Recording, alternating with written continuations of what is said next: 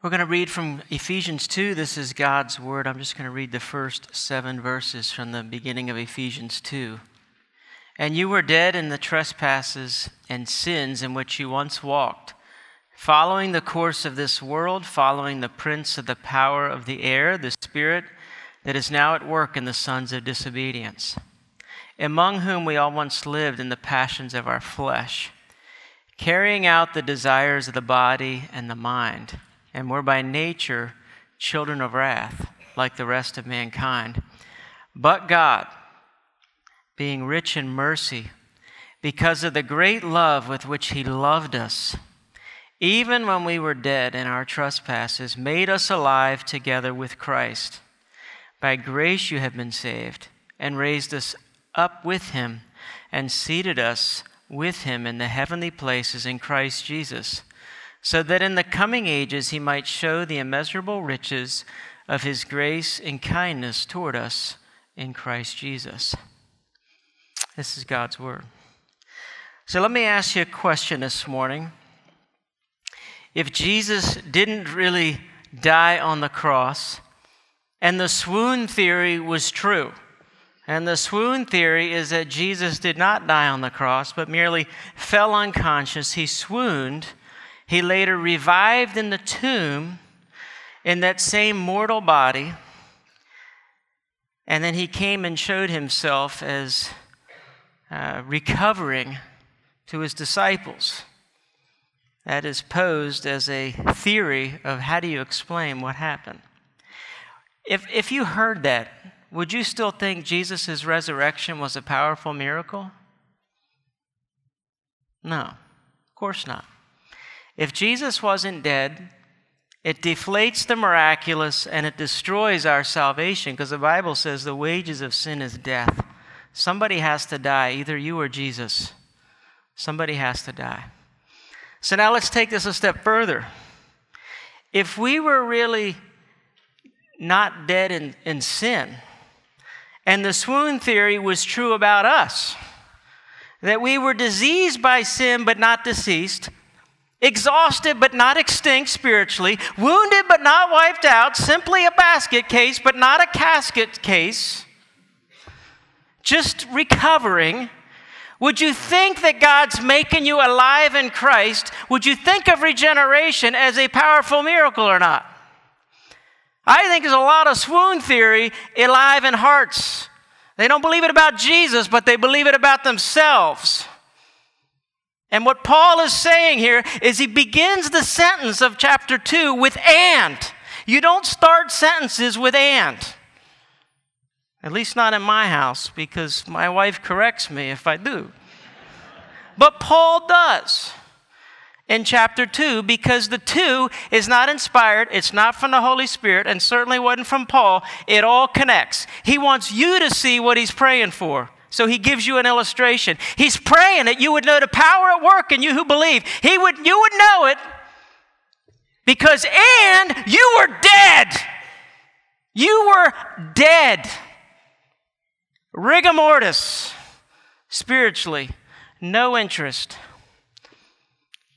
You see, Paul's illustrating the third petition of his prayer. He's praying that you would get it. That you would understand that exactly what happened to Jesus Christ is what happened to you. Jesus Christ was dead. He was raised on the third day. And what he wants you to see is the connection that the same power that raised Jesus from the dead, Jesus wasn't the only one who was resurrected. You were regenerated. If you're in Christ, Jesus isn't the only one who ascended. We were raised up together, and the New King James brings this out. I wish the other English translations would do it. 3 times, together, together, together. And if you have a King James or a New King James, you'd get it. The idea is that we were made to sit together in the heavenly places in Christ Jesus. You see what Paul is saying? Do you get this? Paul prays that we would know in verse 19 of chapter 1, it's in your bulletin, what is the immeasurable greatness of his power toward us who believe? This is for us. It's according to the working of his great might that he worked in Christ when he raised him from the dead, seated him at his right hand in the heavenly places. And then you jump to chapter 2, verse 5, and you see the connection. Even when we were dead in our trespasses, he made us alive together with Christ. By grace you've been saved, raised us together with him, seated us together with him in the heavenly places in Christ Jesus. John Stott's commentary on Ephesians 2 is helpful here. He says this, Paul first plumbs the depth of pessimism about man. And it really can't get any worse than those first 3 verses of Ephesians 2.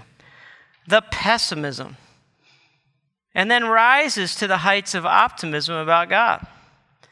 For what Paul does in this passage is to paint a vivid contrast between what man is by nature, that's Ephesians 2, 1-3, and what he can become by grace, that's verses 4-10. Your past couldn't be any worse, and your future couldn't be any more glorious. You've gone from the depths of hell, headed to hell, and seated in heaven in 4 verses. And no wonder Dave's praying, this is huge. I mean, do you get this? It wasn't a swoon theory that got you here. If you're here and you love Jesus and you love the things of God and you love his word, it wasn't because you swooned and needed a little help. When I was a kid, some of you guys are going to remember this. My favorite TV show, and it was on Sunday night because it was tough because we had Sunday night church. And we would go to church Sunday morning, Sunday night, Wednesday night. This was the First Baptist Church of Gaithersburg. And I couldn't wait to get home because the $6 Million Man would be on. And at one point, the $6 Million Man, Steve Austin, he actually fought barefoot. And when he fought barefoot, I mean, that was huge. If you go back and watch it on YouTube, it is a scream.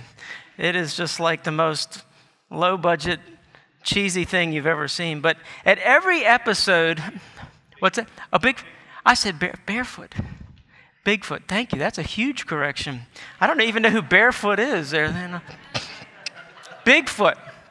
I know you were watching it with me, weren't you? That was huge. So every episode, they would show this incredible plane crash, and of course the guy, there's no way in the world he lived in that crash, as my dad verified to me as a kid. But every episode would have Oscar Goldman saying this quote, Steve Austin, astronaut, a man barely alive. Gentlemen, we can rebuild him. We have the technology. We have the capability to build the world's first bionic man. Steve Austin will be that man. Better than he was before. Better, faster, stronger. And then it would start in and, and he could run up to 60 miles an hour, and it was amazing. But look what it says. Keep that quote back up there for a minute. A man barely alive, we can rebuild him. Swoon theory. And you watched it because, hey, we can revive this guy. That's bad theology about us, okay? Not true at all biblically. We weren't barely alive. We can't be rebuilt. We are dead. Dead men don't walk. And yet by verse 10, we're walking and doing the good works which he created us to do. So how is that?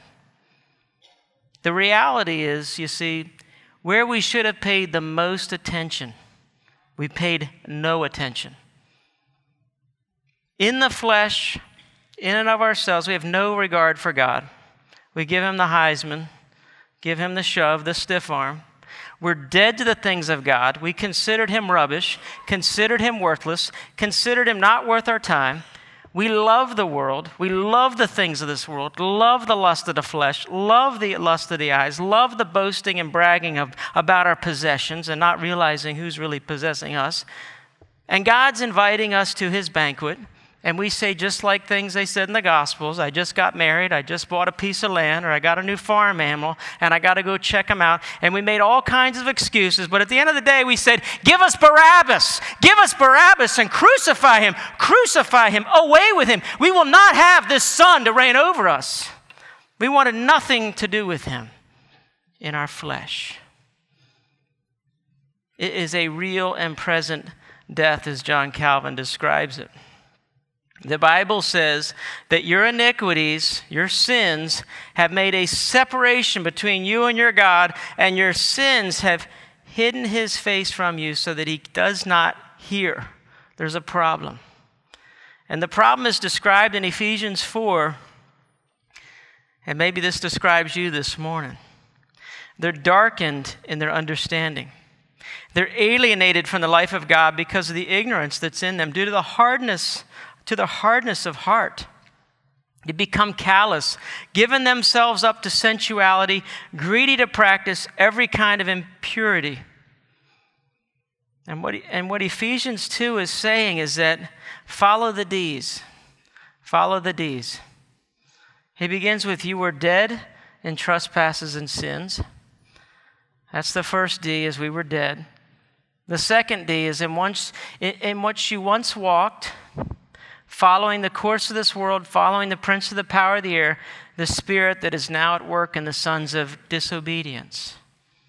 So the second D is we're not only dead, we're disobedient. And the third D is among whom we all once lived in the passions of our flesh, carrying out the lust of the body and the mind. And we were by nature children of wrath. Children of wrath like the rest of mankind. Does it say children of wrath? It does.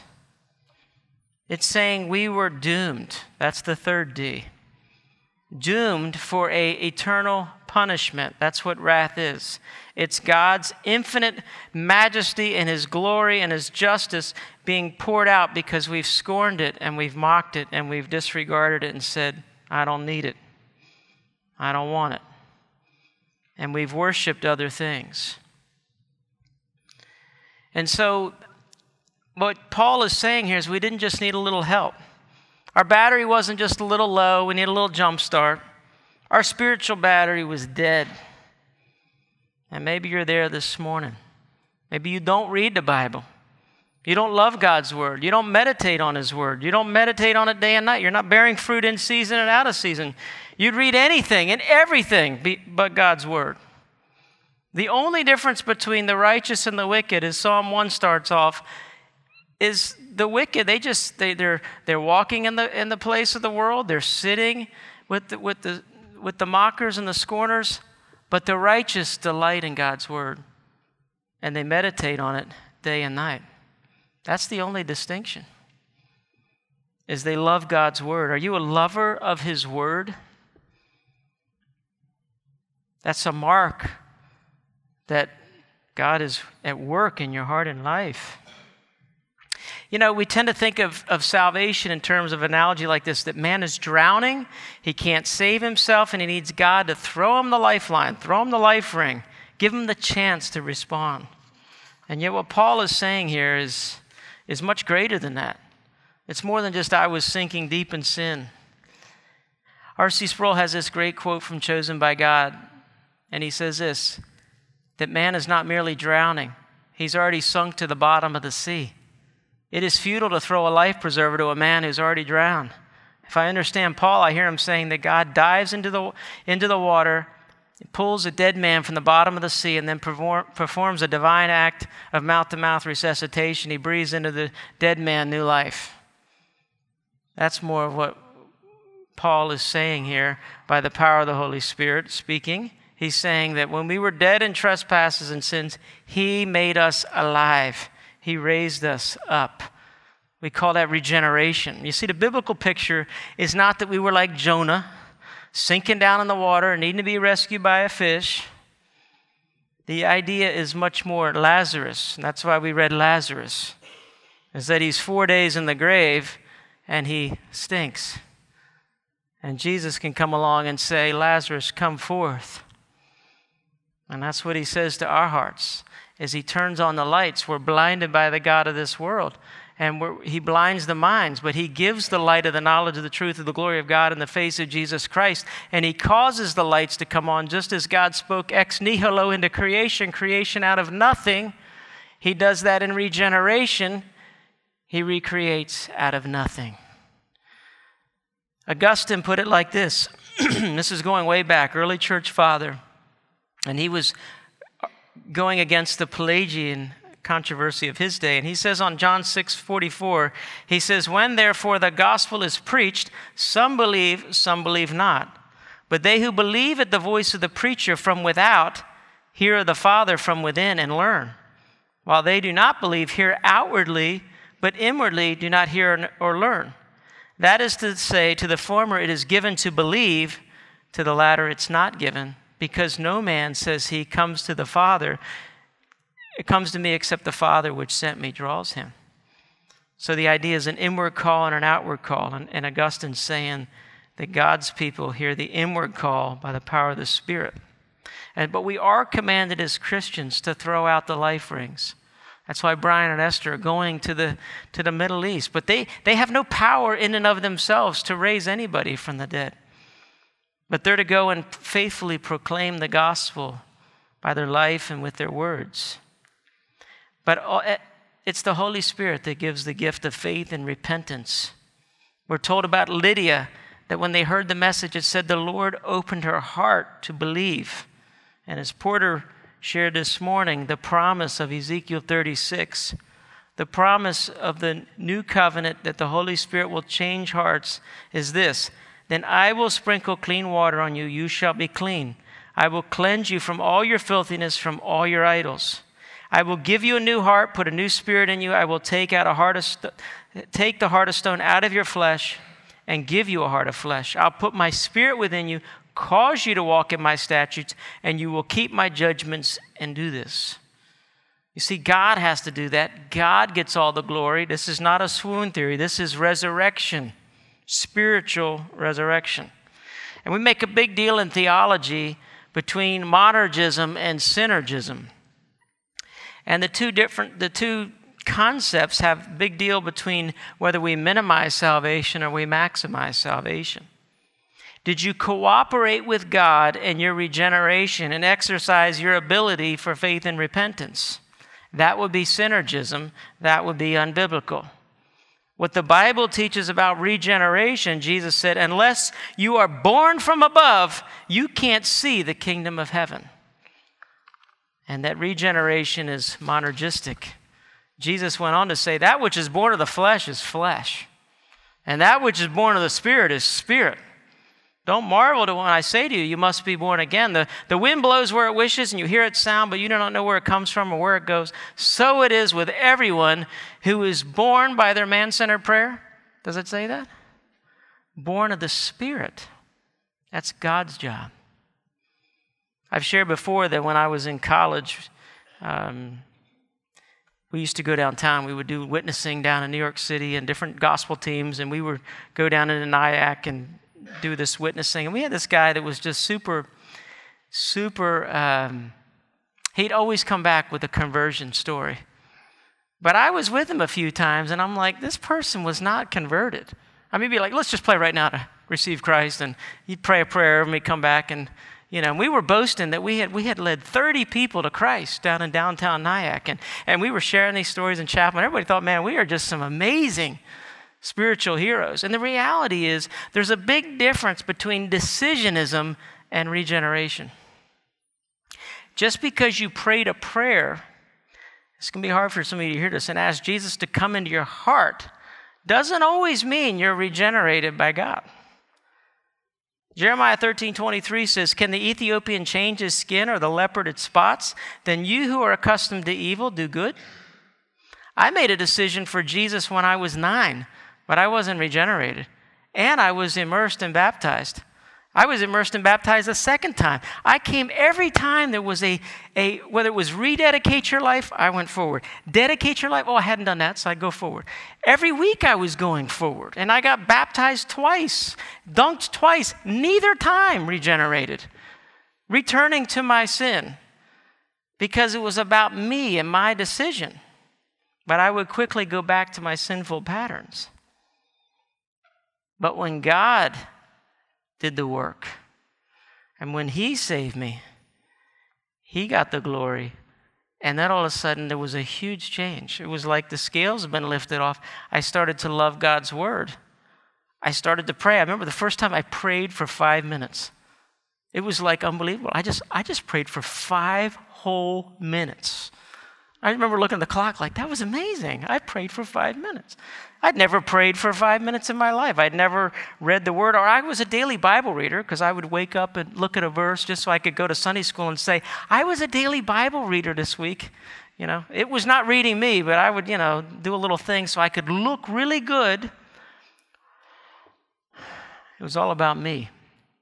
So my point is, be careful as you think through with your own salvation story. Is it your decision for God, or is it God regenerating you by His Spirit? Now, ultimately, you do have to come to faith and repentance and put your faith and trust in Jesus. But the Bible makes clear those are gifts. As the rest of the verses say in 8 to 10, that even faith itself is a gift of God. It's been granted to you to suffer and granted to you to believe. Philippians 1:29. And so, asking God into your life, are you just asking Him into your life, or you also ask Him to kill all your idols as He comes into your life? You see, our flesh wants to ask Jesus into our life, but it wants to keep all the other idols. I read a story this week about John MacArthur, and he was talking about how he was invited to speak to a whole bunch of actors and actresses at some meeting near Hollywood. And he went and he shared the gospel, and a guy pulled him aside into a side room and said, and John MacArthur shared the gospel with him. He prayed with this guy, and the guy afterwards said, this is great. He said, now I can follow Jesus and Muhammad. And MacArthur realized that he had to rewind the tape and start over. But isn't that kind of like us? We can see that, but we say, man, I want to have Jesus and the American dream.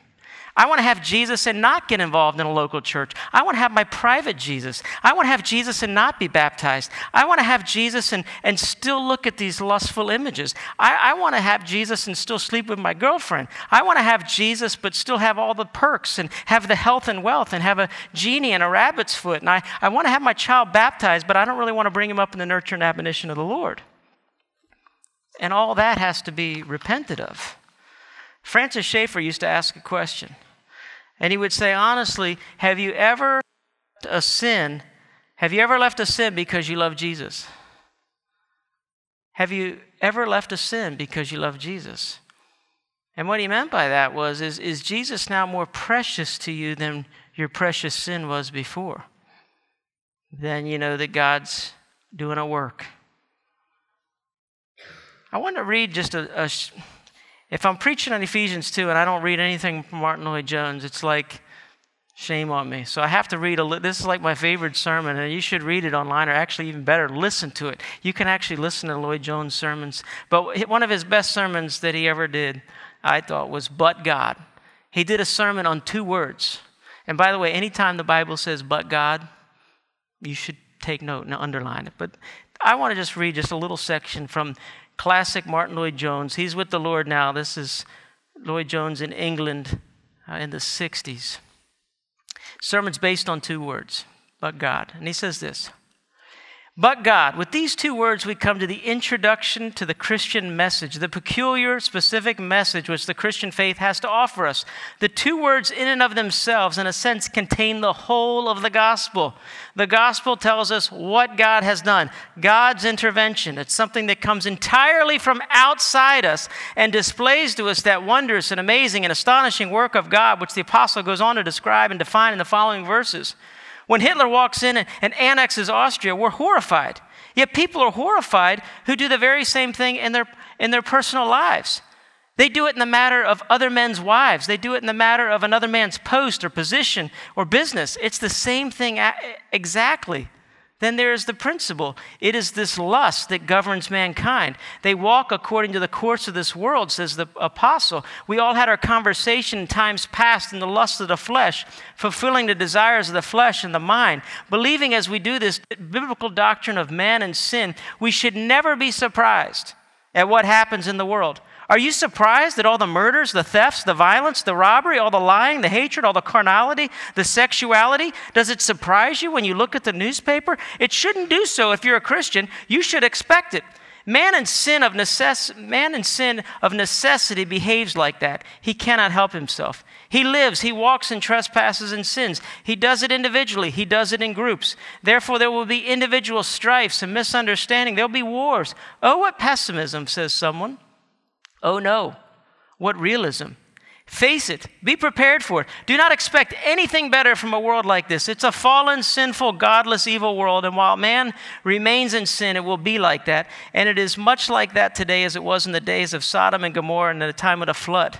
But thank God, he says, I have not finished.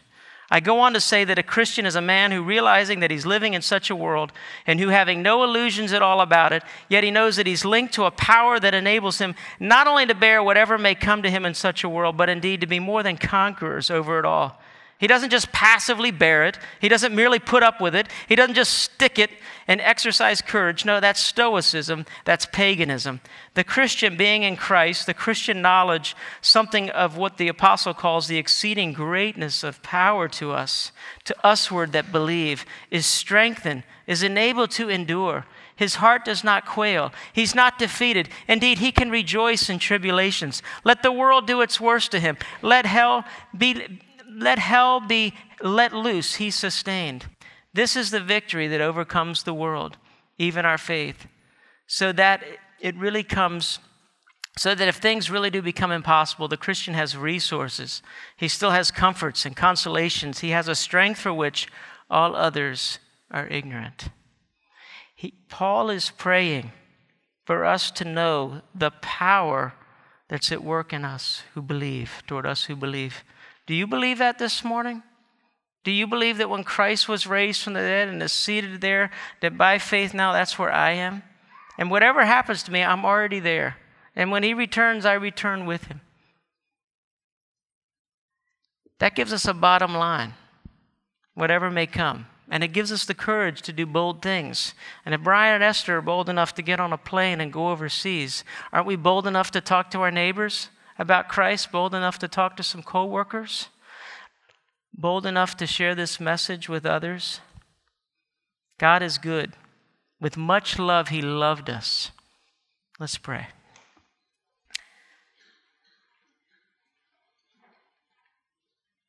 Father, you have captured our hearts, shown us this power and your glory.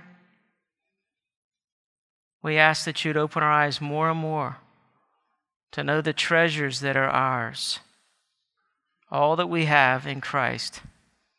And may we live that out now. We ask that you would use us in this world for the sake of your name. Amen.